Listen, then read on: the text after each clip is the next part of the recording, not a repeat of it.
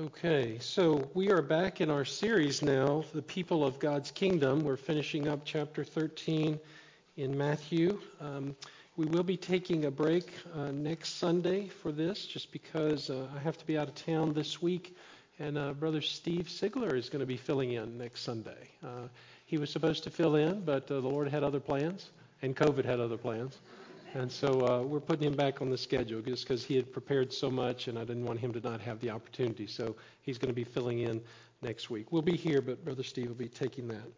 So we're back in the series, People of God's Kingdom. If you have been with us, you know that Jesus has been telling parables throughout this particular chapter, which have been all designed to explain the kingdom of heaven. That's been the impetus of all that he's been teaching. You know, really, if you go all the way back to the beginning of the book, you'll see him doing just that. And his real point in it is so that the disciples would have a very clear understanding of what they were getting themselves into, but also to make sure they understood that they would be a part of it. He really has no desire, and I'm speaking about God himself, has no desire for people to be confused about this life unless they are ones who just simply turn their hearts away from him. And so today, once again, as we come to a real quick close on this, not this time, but next time, Jesus is going to once again emphasize the kingdom of heaven and making this a pretty challenging message. And I just kind of forewarn you with that we're going to be covering some information here that's tough. It's tough to hear. It's tough to preach, but it's eternal truth. And it's necessary about the kingdom of heaven, basically who will and who won't be there. And so I've titled this message, Understanding God's Judgment and God's Kingdom.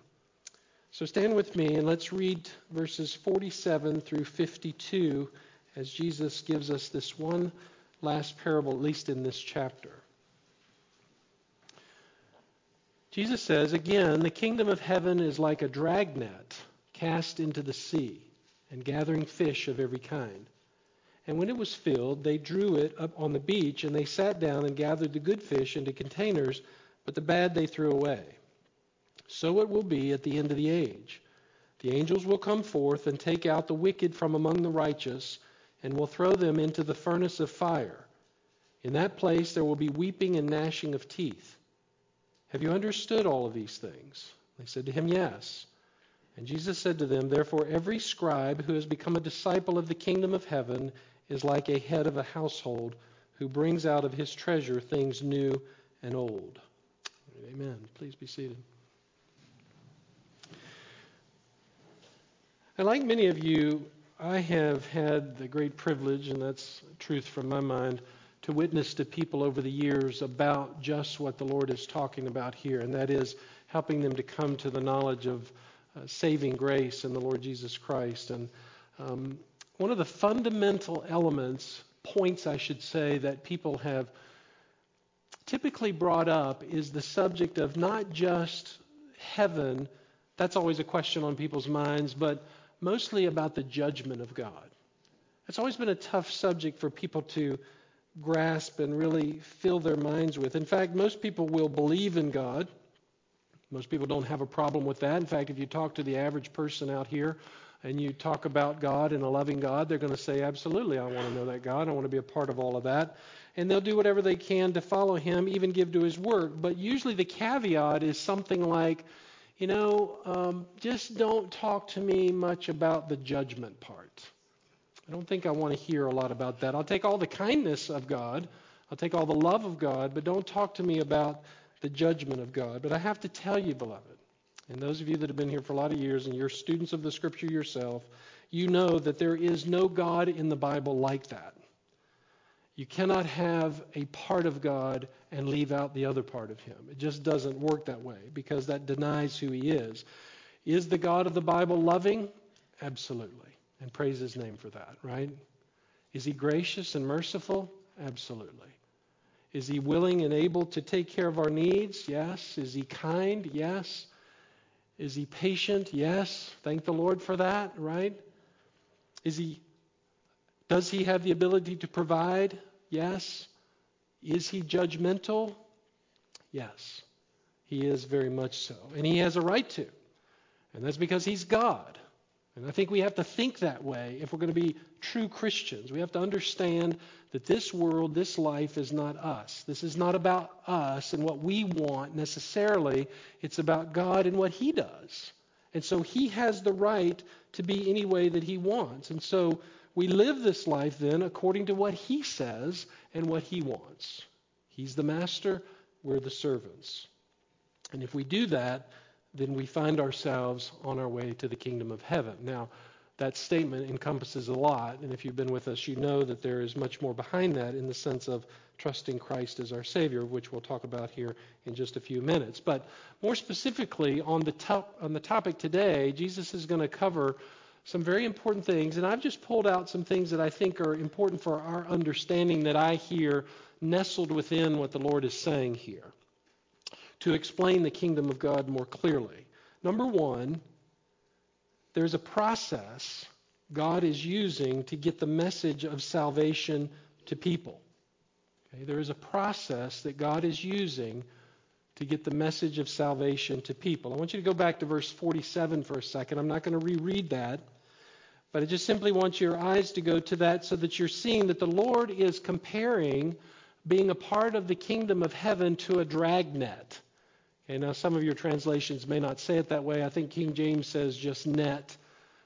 But let me describe more specifically what this is, because it's important that you understand. A dragnet was one of several tools that was used by fishermen in their trade to gather the various fish that they wanted to gather.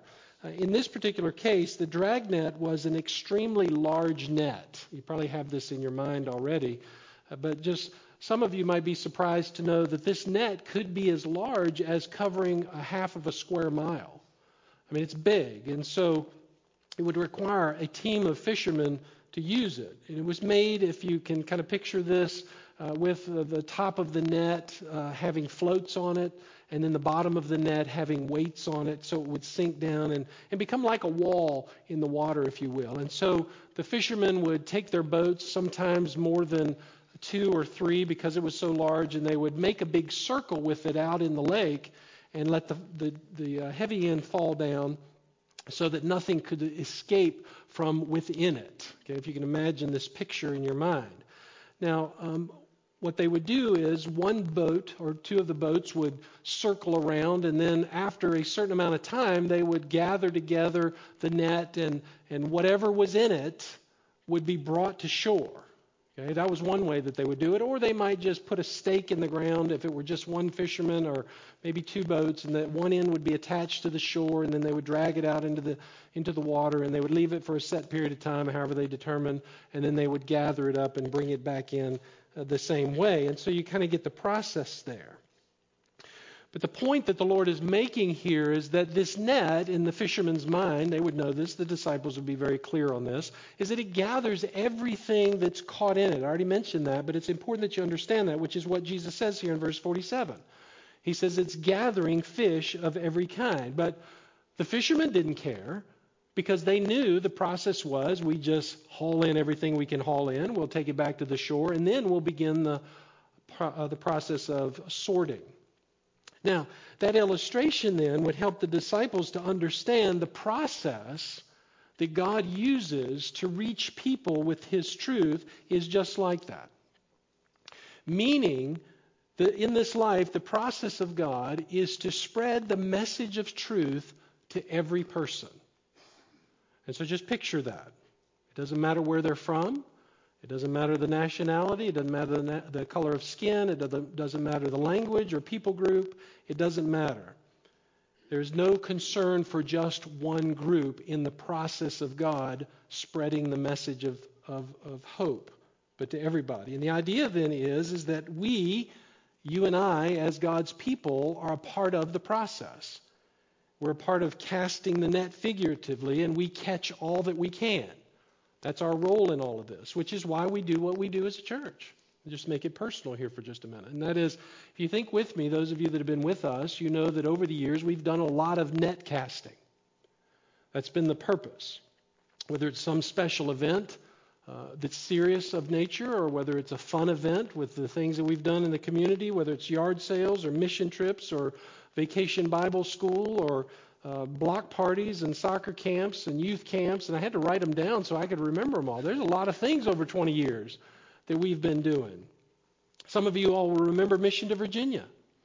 That was a process where we gathered together various things to go into the community and help people build decks and paint and do projects in their yards, and it was just a fun time. You'll remember that one of the main events of that, though, was, even if you weren't a part of it, you may have not even known it was going on, I hope you did, was that we would give that homeowner a Bible. And then some persons or some of us would go in and we'd talk to those homeowners, because the real goal was to make sure that they understood that we were not just there to fix their gutters. I mean, that's a nice thing to do. We weren't there just to fix something else or rake their yard, but our real goal is, in our mind, is the casting of the net so that they'll hear the message of salvation and then give a response to it.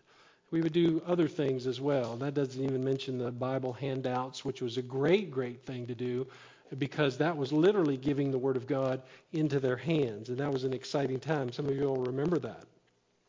But again, the purpose of all of those things that we've done over the years has been to be a part of the dragnet of God sharing His love and His Word, so as many people as possible would hear and again have the opportunity to respond and escape, and this becomes the tough part, but you see it in Jesus' words there in the verses, escape the judgment of God that is going to come upon all of those who reject His offer of salvation.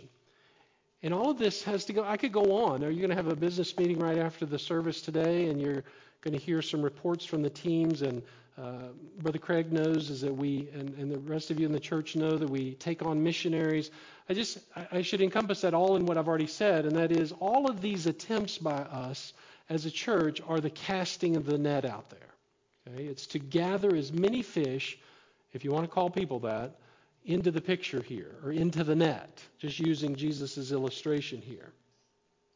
Our goal is not to just spend money or waste our time on doing things, but there is a purpose to them. At least that should be the motive behind it all. But let me say this now.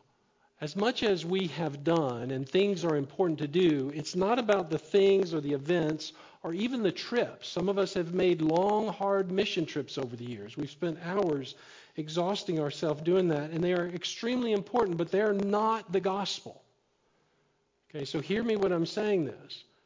The things that we do are not the gospel. They are tools, important tools, critical tools. If you listen to Jesus' illustration here, you hear him say the boats and the fishermen are tools. That's all they are. But the dragnet is different. The dragnet is unique. It's not just a tool, because in the parable, if you're listening carefully to the Lord, he's saying the dragnet is actually the message of God's truth. It has a unique meaning behind it. In other words, the dragnet represents salvation, the offer of salvation that goes into all the world for everybody who's willing to accept it. Which is why, again, if I could direct your attention back to verse 47, Jesus says the kingdom of heaven is like a dragnet cast into the sea and gathering fish of every kind. And it's really important to understand that, what the Lord is really saying here, because I think too often we think our efforts and our projects, as good as they are going to get people saved. But that's not right. Now, God will use those things, and that becomes the point. But that's not how people are saved. It's not through our efforts or projects. Only the Lord saves. It's through the opening of the heart and the acceptance of the fact that we are all sinners and in need of repentance, the turning away from our sinfulness and trusting in what the Lord has done for us through the giving of His Son's death, that we have eternal life. It's not an emotional thing, although it can be very emotional. We were talking about this in our new members class today. Often emotions come with a decision like that to follow the Lord, but it's not an emotion. To be saved or born again means that you've come to the place in your life where you realize that God has a penalty on your soul. He's put a penalty on your life for rebelling against Him. Now, He loves us. He doesn't want to have to judge, but He will by default because He is holy. and his judgment will go out on every soul that rejects him, whether purposefully or just by flat-out ignorance or denial. And you say, how can that be? Well, we let God determine those things. What we do, though, is we listen to what the Lord is saying to us. But just understand this, that the gospel is not in some act of service or what you and I think or feel. The gospel message is we are sinners who have rebelled against God, and we deserve death. Just as Tim was praying there earlier and said, how unworthy are we? And these aren't the exact words he was using, but how unworthy are we to even be here? Why would he say something like that? Well, because we understand how sinful we are. And because of that sin, God has a punishment for all of us. But when we put our trust in his Son, who took the place of our punishment, then we are set free. So the gospel is the death, burial, and resurrection of Christ because of what he's done for us. Paul says this in Romans 5, for while we were still helpless, at the right time Christ died for the ungodly. For one will hardly die for a righteous man, though perhaps for the good man someone would dare even to die. But God demonstrates his own love toward us in that while we were yet sinners, Christ died for us. Much more then, having now been justified by his blood, we shall be saved from the wrath of God through him. Did you hear that? Justified by his blood, we are saved from what? The wrath of God. See, people don't want to hear that, but it is truth from the Scriptures. For if while we were enemies, we were reconciled to God through the death of his Son, much more then, having been reconciled, we shall be saved by his life. And not only this, but we also exalt in God through our Lord Jesus Christ, through whom we now receive and have received the reconciliation. God has made us right because of God's grace. In fact, many of you know the little acronym, the acrostic, if you will, of grace, God's riches at Christ's expense. If you take one of the letters of the word there, you understand that to be true. And that really is a good way to think of it. It was God's riches given to us at the expense of his own Son. Now the point is, in all of that, is that we can exhaust ourselves. And in many ways, doing good things. And many people have done this and are doing things to attract people, but they're never going to get saved. They're never going to truly come to the point of understanding the gospel until they turn to Christ as their Lord and see him and their great need for him. And so God's process simply here is basically saying to the disciples, now look guys, do all you can do to cast the net of salvation. Go out into the world, spread the net so people will hear and God will do the work in their hearts. It's not your job to change them. It's your job to get the message out there. But if you don't give the message, then what they've had is a good fun day or a good play day or a good need met physically, but they've never heard what God really wants them to hear, which is the message of salvation to make their hearts changed. Okay, so first of all, Jesus is saying there's the process. Now, the second thing is, for now, God allows all people to hear the opportunity about salvation. I'm choosing my words carefully here in this point. For now, God allows all people. In other words, in the era of mankind, humanity, going way back to the beginning, God shares the message of salvation to all people, everybody, both the righteous and the unrighteous, which is why we have in John 3:16, the verse that most everybody knows, especially at the football stadiums, for God so loved the what? The world. That he did what? He gave his Son so that whoever will believe in him shall not what? Perish, but have eternal life. For God did not send the Son into the world to judge the world, but that the world might be saved through him. Again, notice the emphasis on the word there, world. It's talking about the sphere of mankind, humanity. And that contains, again, both believers and unbelievers. And that's because all the people of the earth, now listen to this, are under the sovereignty of God's control. It's so important to see this. This is what Jesus wants the disciples to understand. The world may not see this, doesn't definitely see it, but God is still sovereignly working his plan, meaning that every soul lives freely in this life, doing whatever they do, either knowing or not knowing, that they're inside the net, that they're inside the sphere of God's plan and purpose of salvation, unless by chance they bump into it somehow. And if you can picture kind of a little fish there swimming in the net, if this net is a square mile or half a square mile, then there's going to be lots of fish that don't even know that there's a net there until they come up close to it and bump into it and try to get out. And then there may be some reaction to it. And so if you want to think of it, all of that in another way, every soul on this planet either lives following God or not following God. There's only two people. The true followers obviously obey his commands and surrender their lives to him. It's pretty obvious by now.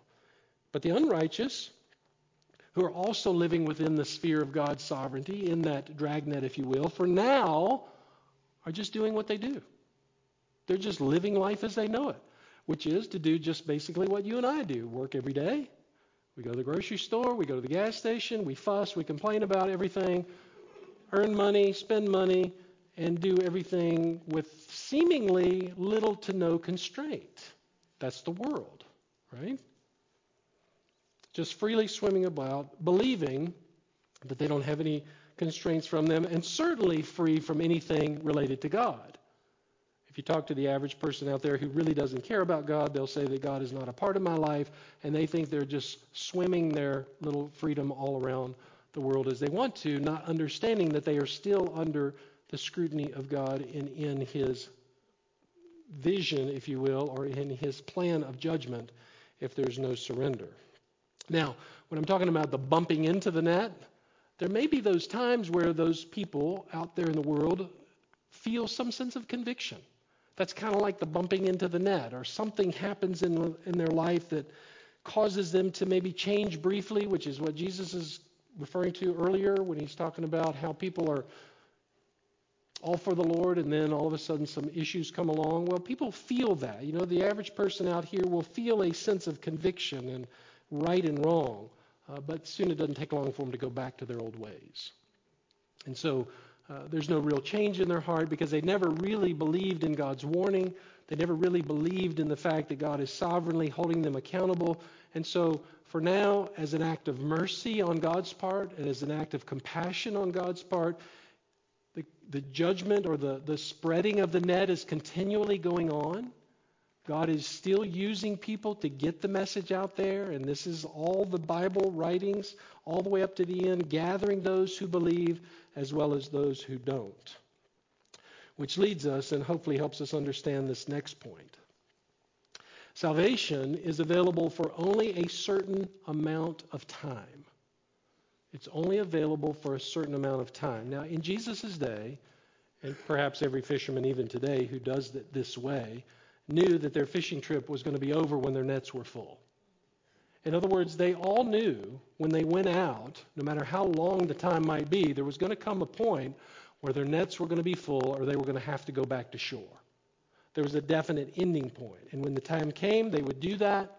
They would go back and start the process of sorting the fish, the good ones for the marketplace, the not so good ones to disperse among family members maybe, or do whatever else they're going to do with them, which is why he says again in verse 47, they drew up on the beach and they sat down, they gathered the good fish into containers, but the bad ones they throw away.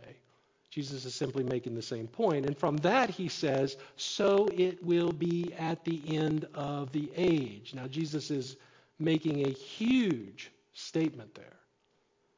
In just a very few words, he makes a huge statement there, meaning there is also a limited amount of time for people to come to know the truth about who he is, just like there is for the fishermen. And that limited time is a person's life. You and I only have so much of it. That becomes painfully aware to all of us who are growing older, where we have to decide at some point where we're going to spend eternity. Every soul is faced with that question at some point in life, which is why the psalmist says in Psalm 39:5, behold, you have made my days, speaking to the Lord, as a handbreadth. Now that handbreadth is that portion of your hand right here. It's the way they would measure certain things. And my life as nothing in your sight. Surely every man at his best is a mere breath. At his best. At his best, what's he talking about? At the prime of a young man's life, his life is a breath in the hands of the Lord. And notice how the psalmist adds this last word, Selah. It's a very interesting word there. It's a word that means stop and consider what God's saying. Think about this. Pause on this. Look at His truth and think about how you need to change your life, and your life needs to be affected by what you're hearing. Just giving you a couple more instances here of this truth in Scripture. Psalm 90, verse 10. As for the days of our life, they contain about 70 years. And I always forget to bring my tape measure up here. I should have gotten it out of Maggie's toolbox when I was thinking about it. I almost did. Pull out the tape to 70. Find your age on the line. And you're either really happy because you got a lot more years left, you hope, or you gulp real hard. Some of you go, thank the Lord I'm still here, because you're past 70. That's what He says. If you have strength, 80 years. Yet their pride is but labor and sorrow, for soon it is gone and we fly away. Who understands the power of your anger and your fury according to the fear that is due you? So teach us to number our days, that we may present to you a heart of wisdom. Why don't you love the wording of the psalmist? In other words, he's saying, Lord, don't just give me intellectual knowledge, but Lord, put it in my heart how brief the days of my life are, so that I can know how to handle this. How I can deal with my eternity. Psalm 102:3, for my days have been consumed in smoke, and my bones have been scorched like a hearth. Psalm 144:4, man is like a mere breath. His days are like a passing shadow. James 4:14, you are just a vapor that appears for a little while and then vanishes away. Now, back to the parable here for a second. In the context of what Jesus is talking about, he's not just talking about a single person's life, but the generation of mankind. He's trying to help the disciples to understand the big picture, meaning just as an individual's life is short, so is the realm of man in the providence of God. It's very short, which is why Jesus uses the phrase end of the age. In other words, there's going to come a time where the reign and the realm of mankind and humanness will end as we now know it. And when that time comes, Jesus is simply saying God is going to use the angels to separate the good servants, and He's talking about those who have trusted Him as Lord and Savior, and separate them from those who have rejected Him and His offer of salvation. And that's the time that John refers to in Revelation as the great white throne judgment. If you're with us in that study, you know about that. At the time of the end of the millennial reign of Christ, after Jesus has reigned for 1,000 years, He is going to institute this judgment on all who are alive at that particular point. They're going to stand before God in His final judgment. And again, the angels are going to do the separating. Look with me at Revelation 20, verse 12 through 15. And I saw the dead, the great and the small, that's again referring to all humanity, standing before the throne. Guess who's not going to miss that? No one. And books were opened. Those are the records, the recordings of everything that you and I have done in this life. In this particular case, he's talking about the unsaved. And the dead were judged from the things which were written in the books. Now, he refers to them as the dead because these are the spiritually dead.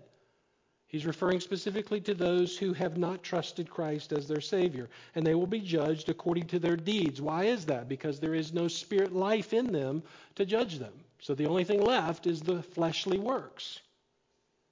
And the sea gave up the dead which were in it, and death and Hades gave up the dead, even referring to the souls of those who had already died. God is going to bring them back to the time of judgment for the ultimate judgment.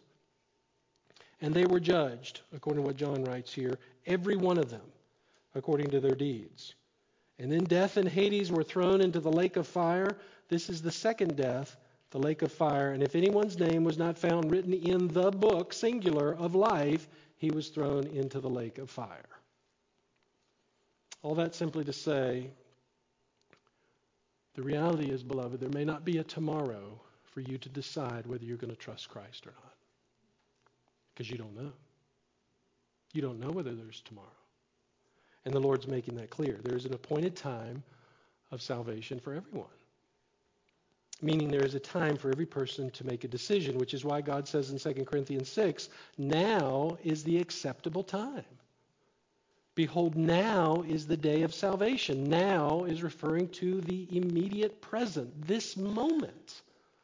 And so I could just simply say to each of you, if you've never trusted, surrendered your heart to the Lord Jesus Christ to be the debt payer for you, now is the time to do that. Right this moment. John 9:4, we must work the works of him who sent me as long as it is day, night is coming when no one can work, Jesus said. There's going to come a time for the accounting of man's souls. Which leads us to the fourth thing Jesus wants them to know. Notice this. He wants us to know and understand hell and what you are being rescued from. This is very important. Often people don't understand this. So he wants us to know and understand hell and what you're being rescued from. Go with me now to verses 49 and 50 back to our chapter. So it will be at the end of the age, which we've already mentioned, the angels will come forth and take out the wicked from among the righteous and will throw them into the furnace of fire. I want you to realize here that the furnace of fire is the emphasis.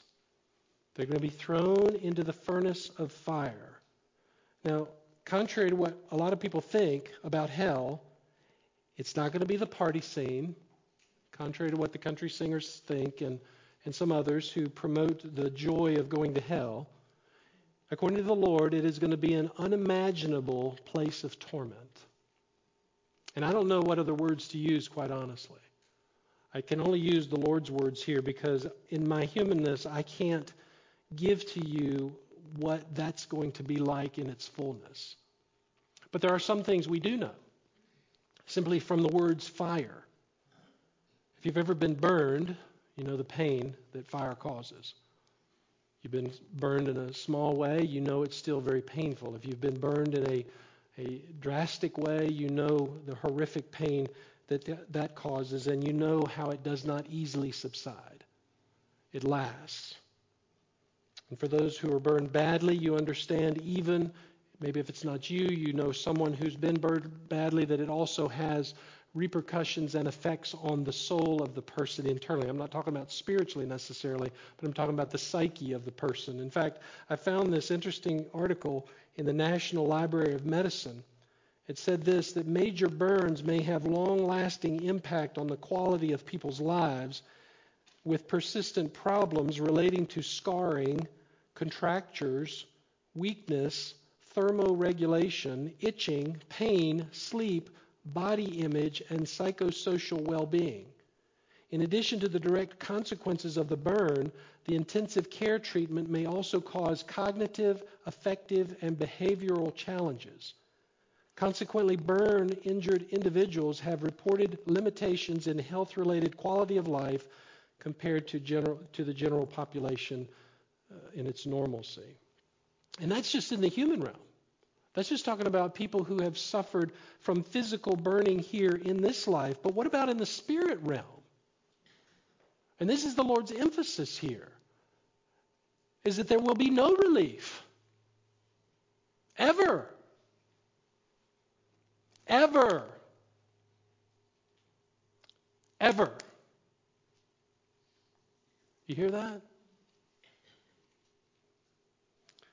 Which we partly understand from Luke's account of the rich man who finds himself in hell thinking he's on the right path in his lifetime. If you look with me in Luke 16, verse 23, the rich man in Hades, that's the temporary holding place, if you want to think of it like that, for the Old Testament people, until the great white throne judgment. He lifts up his eyes being what? In torment. I looked up the definition of that word, and it just simply refers to severe pain, but this word, which I think we can all identify with, is simply torture. He is there in torture. And he sees Abraham far away and Lazarus in his bosom, that's the poor man, and he cried out and says to Father Abraham, "Have mercy on me and send Lazarus so that he may dip the tip of his finger in water and cool off my tongue, for I am in agony," where? in this flame. Clearly, beloved, meaning that hell will be a place where not only the physical body is in extreme torment, but also the soul of the people who are there. But unlike this life, that torment will never end. I just sometimes think we don't think like that. I don't think we process this very well. We think in snippets of time, because for us in this life, everything has a beginning and an end. And so we don't know how to process eternity. And that's why the Lord keeps going over this partly and keeps bringing it up, because the consequences for those who reject him will forever and forever and forever be in this torment. And we learn from Scripture, according to 1 Corinthians, the bodies of the believers who are resurrected will have some eternal new body that will be lasting forever. And Paul can only describe that as saying, I don't know what that's going to look like. All I can tell you is it's going to be awesome. But that gives evidence that according to what the Lord is saying here is that for those souls that die and go to hell, that they're going to also be fitted with some kind of eternal body that feels and experiences the pain of eternal torment. Mark said this, in addition to all of that, in chapter 9, verse 44, hell is that place where their worm does not die and their fire is not quenched, which he takes from Isaiah 66:24, meaning, and I have to take it this way, that in a figurative way, but also in a very literal way, that just as a decomposing body is literally eaten by worms, this never-ending decaying flesh will be in that perpetual and continual state of worm-eatenness, if you will. Matthew in chapter 22 also describes hell as a place of outer darkness. And I don't understand that, because fire always gives light. But evidently, hell is going to be without light. Certainly the source of true light, God himself. And so without the true source of light, there is no true light. Everything that you and I know as light is created by God. He put the sun in place. He put the moon in place. He put the stars to reflect. And everything that we know of in light comes from God himself. But when you remove God, there is nothing but darkness, which is why Genesis starts out, in the beginning there was nothing. And you and I can't understand what nothingness is, but just understand whatever nothing is, it is the epitome of nothingness. Because without God, there is nothing. But yet in this place, there will be the eternal torment of flames in utter darkness, pitch blackness, making them, those poor souls who are there, move around in a groping, utter, never-ending situation of pain. Those of you who are with us in our Wednesday night study, beginning the Pilgrim's Progress, you know, John Bunyan wrote that, and here's what he says of hell. In hell, thou shalt have none but a company of damned souls with an innumerable company of devils to keep company with thee. While thou art in this world, the very thought of the devils appearing to thee makes thy flesh to tremble and thine hair ready to stand on thy head. But oh, what wilt thou do when not only the supposition of the devils appearing, but the real society of all the devils of hell will be with thee, howling, roaring, and screeching in such a hideous manner that thou wilt be even at thy wit's end and ready to run stark mad against for anguish and torment? If after 10,000 years an end should come, there would be comfort. But here is thy misery. Here thou must be forever. When thou seest what an innumerable company of howling devils thou art amongst, thou shalt think this again, this is my portion forever. When thou hast been in hell so many thousand years, as there are stars in the firmament, or drops in the sea, or sands on the seashore, yet thou hast to lie there forever. Oh, this one word, ever. How will it torment thy soul? What a picture. which is why Jesus adds to his statement here, there will be weeping and gnashing of teeth. Now, there's been some discussion about what that really means, but obviously it means not only will there be tears from the eternal physical pain, but also because of those who will realize that they are doomed forever.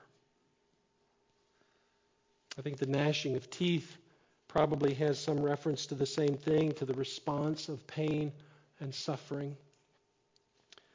Or even perhaps the anger and the hatred without the Spirit of God in the soul, burning in bitterness towards God, blaming Him for their condition. It's that sense of grinding the teeth, that even in hell they have great hatred towards God. Now, beloved, you, and I'm like you, that's why I said in the very beginning, you may not want to hear all of this morning. This is not a fun message. You may wonder even, why is the Lord bringing it up? Because He just brought it up earlier, if you remember. If you go back a couple weeks, you remember that message. Well, the answer is really simple, and that's because of the stark reality of it. Do you realize that the Lord spoke and taught more about hell than He did even about love?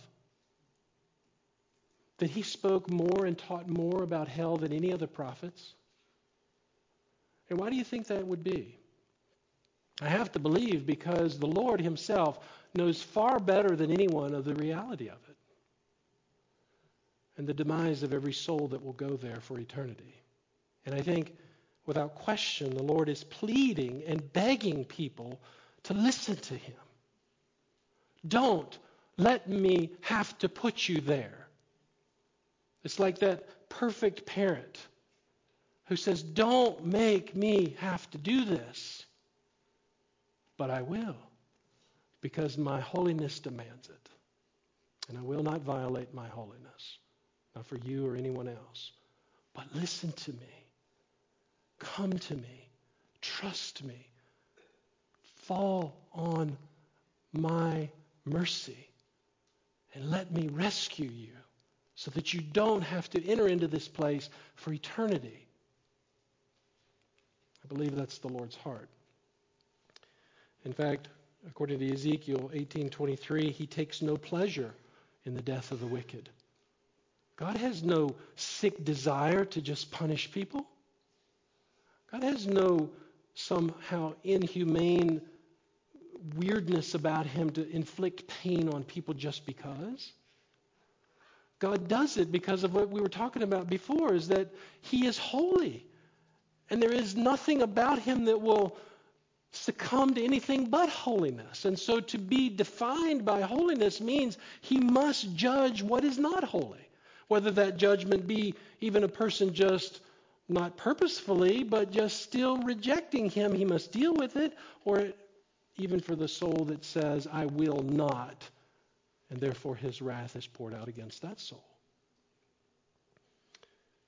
2 Peter 3:9 says the very same thing, which is exactly why Jesus came. Again, He came to teach about this and sought to rescue people from it. Again, one of my favorite passages, and my family knows this, you probably already know this by now, is Colossians 1:13 and 14. He came to rescue us from the domain of darkness and to transfer us to the kingdom of His beloved Son, in whom we have redemption, the forgiveness of sins. Do you see the work of the Lord, beloved?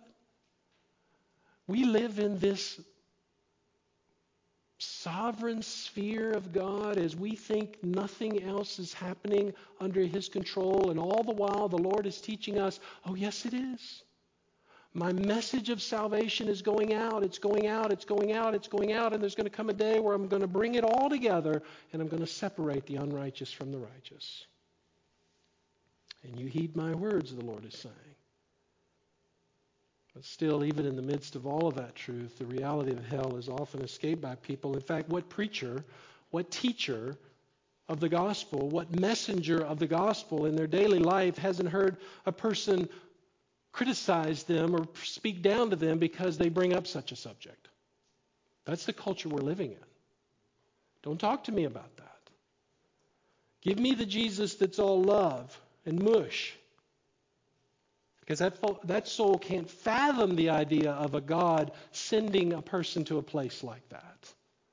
And so they'll have their own God and not the God of the Bible. Which, by the way, beloved, just understand this. God sends no one there.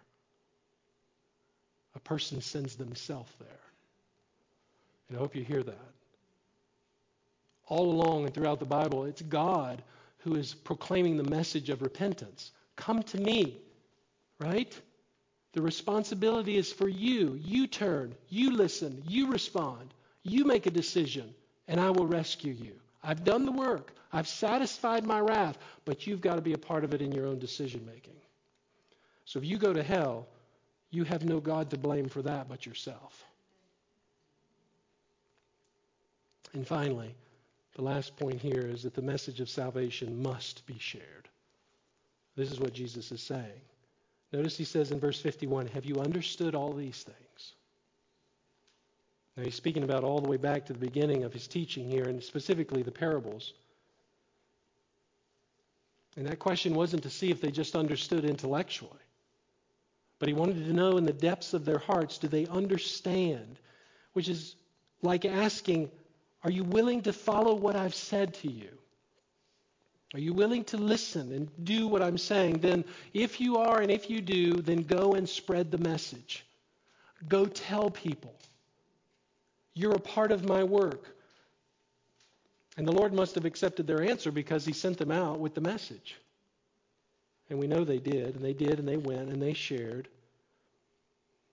And they weren't like the false teachers of their day, which is the last part of this in verse 52, which can be a little bit unclear if you don't think about it. Notice he says, every scribe who has become a disciple of the kingdom of heaven is like the head of a household who brings out of his treasure things new and old. Well, what does that really mean? Well, a scribe was a person who wrote down what somebody else in authority said, basically.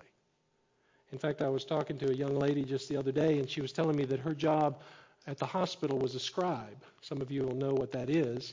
I said, I was intrigued by that because I was thinking biblically, and she said, I follow behind the doctor and I write down everything. Got it. Well, that's what the scribes did. They wrote down everything that they said that the Lord said. The problem was, as you know now, that they became wrong interpreters of the law and began to follow their own interpretation and came up with things that were not accurate. And so Jesus is using them now, even in his own illustration, to say, don't be like that. Learn from that. Learn what's true out of the Old Testament, and now learn from what I'm telling you and go repeat it. Be the scribes yourself. Just like the head of a household will give truth from their learning over the years and their knowledge. You know, it's interesting how that happens, right? We come in as children, but over time we gain knowledge. And so when you become the parents, and especially you dads or moms even who are the heads of households, because of your situation, you know that you become the wise one. And you begin to be the one who leads people in the right way. And so Jesus says, look, you've got this now. You say you believe. You say you understand. Now go and be the head of this. Teach. Proclaim. Help people to believe and understand. And that should be very clear. But sadly, many people in churches just want happy churches. I don't have to tell you that. You know that. Some of you have come from places like that. In fact, I'm hearing more and more people say, when is the last time I've ever heard a message on hell? I read an article also from someone who said this. They said of themselves, I recently read that the purpose of a certain Christian broadcasting organization is to be a good neighbor to a variety of listeners. That sounds good. The policy statement, however, given to prospective broadcasters includes the instruction. When you're preparing your program for these stations, please avoid using the following: criticism of other religions and references to conversion, missionaries, believers, unbelievers, Old Covenant, New Covenant, church, the cross, crucifixion, Calvary, Christ, the blood of Christ, salvation through Christ, redemption through Christ, the Son of God, Jehovah, or the Christian life. These people, they say, listening, are hungering for words of comfort. We ask you to adhere to these restrictions so that God's word can continue to go forth. Please help us maintain our position of bringing comfort to suffering people. Now, you know what I'm thinking. Maybe I better not say it. Let's ask the people in hell. That's what I'm thinking. Whether they would want to hear the message of hell. Why didn't you tell me? Wasn't that the rich man in Luke 16? Go tell my brothers. Let me tell them. No. If you remember the end of that parable, Jesus says, they have the prophets. They have my word. Let them hear that. And beloved, that's you and me. We have the word. We have the Spirit. And that's all we need. Jesus' own words were this. The time is fulfilled. This is Mark 1, verse 15. And the kingdom of God is at hand. Repent and believe in the gospel. So let's close with this. What could I say this morning to each of you that would cause you, if you don't know and aren't 100% certain that you belong to the Lord Jesus Christ and you've surrendered your heart to Him and He's paid the debt of your sin, what could I say or do to get you to believe that? I mean, I would do tap dancing, I would sing, I would whatever I could do. And I know that I'm sounding light of it, but I'm telling you, folks, what can I do? I find myself often saying, Lord, show me what I can do in order to help the message be that much clearer so that somebody will say, I don't want to go there. And by the way, it's not about just not going to hell. Now, God can use whatever God wants to use, and for many people, the fear of hell is a great motivator. There's a good reason. And if that's you, then praise the Lord. In other words, if God is using a message like this to help you to realize that I don't want to go there, I'd rather trust Christ and follow Him than praise His name. But God's not just looking for people to think that they can just get by without going to hell and then go and live their merry way. The message of hell is for those people to realize that if you don't straighten up and you don't trust Him, and I'm trying to say this clearly, beloved, and lovingly as possible, because intermixed with all of my words here are the words of the Lord saying, I love you. That's why I'm telling you this. It's because I love you. Right? A parent disciplines those whom he loves. God's saying, I love you. So don't hear just the judgment and the fiery damnation of God. Hear His warning and His plea to come to Him. And so I just ask you this morning, maybe, I don't know, Chris's dad, and I'm not saying anything here. He didn't know he was going to have a heart attack the other day. He's just out doing his work, right, Chris? Next thing he knows, he's being told he's died 5 times. Shocked 5 times. Hamp told me this morning. It's not to scare you, but I think the Lord wants us to wake up. Just understand that this is reality. This is truth. And whether you believe it or not, you're going to get caught up in the net. And there's going to come a day where the angels will come and they will separate. The question will be, which pile will you be in? That sounds impersonal, but I think it's going to be very, very personal. Very personal. So I will plead with you, beloved. I'll be the preacher who says, come to Christ, even if you've heard it 1,000 times. Because I think a part of what's going to happen in hell is going to be the message of the preacher who preached the message that you heard over and over and over and over. And you're never going to be able to stop it as a part of your torment. And you're going to always remember what you should have done when you had the time. Let's pray together. Father, I'd be the first to admit I don't like messages like this. But I know, Lord, it's truth, and I know your people know it's truth. I know the souls of those that you have made know its truth. And so in this moment, Lord, as solemn and as holy as it is, which is always before you, it's our prayer this morning, my prayer this morning, that whomever may have heard this message would not run from you, but run to you. Lord, may they hear a message of love. May they hear a message of pleading from you, not me, but from you to their hearts, so that they will know that you are a God who came to rescue. But also that they would understand the truth that you are God, and you will not abdicate your role or your throne, and for all who reject, whether willfully or not, will have to be dealt with. This is the message of Christ. And so, Father, do your work, we pray, in the hearts of those that need you most. Father, perhaps there's somebody here today that just, I don't know, maybe they've just been wandering away. Maybe they've lost their focus. I pray that today would be the day where they come back and you rekindle that fire in them, that fire that would just see souls out in the daily workplace or neighborhoods as souls that need to be rescued. Lord, I pray that even for those of us who desire to spread the truth, that you give us those opportunities to bring it up. Lord, I thank you that we're not responsible for the receiving of the message. And so, Lord, again, whatever you're doing this morning, I pray that your Spirit would just do the work. And Lord, give people the vision of what John Bunyan was talking about and what the Scriptures say. Lord, that they would not find themselves in that eternal pit. Lord, if we could summarize the entire Scripture, it would be simply that you came to rescue people from the pit.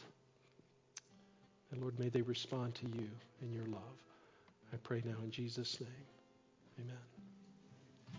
While Pastor Hamp is playing, we're going to have to skedaddle. But men will be up here. And by the way, ladies, if you want someone to chat with, share with, I know one of our godly ladies will come and help you as well, okay? So we love you and have a blessed day, okay? All right, let's stand. I hope all of you can sing this, but if you can't, come on up and talk to us. I will enter his gates with thanksgiving in my heart. I will enter his courts with praise. I will say this is the day that the Lord has made. I will rejoice, for he has made me glad. He has made me glad, oh, he has made me glad. I will rejoice, for he has made me glad. He has made me glad, oh, he has made me glad. I will rejoice, for he has made me glad. I will enter his gates with thanksgiving in my heart. I will enter his courts with praise. I will say this is the day that the Lord has made. I will rejoice, for he has made me glad. He has made me glad, oh, he has made me glad. I will rejoice, for he has made me glad. He has made me glad, oh, he has made me glad. I will rejoice, for he has made me glad. Heavenly Father, we just thank you so much for your word, Lord. There's times when your word is very straightforward, telling us what we need to hear. But Lord, as we just sang, those of us who truly know you as your Son as Lord and Savior, we have thanksgiving in our heart. One day we will enter heaven. So glad to see you face to face. Lord, if there's anyone here that can't say that for sure, that Lord, just put it on their heart to talk to someone, but most importantly, to talk to you, to seek you. So Lord, we just thank you for the time that you've given us here today. We ask your blessings on our gathering together after this service downstairs, and we ask your blessings on the meal. In Jesus' name, amen.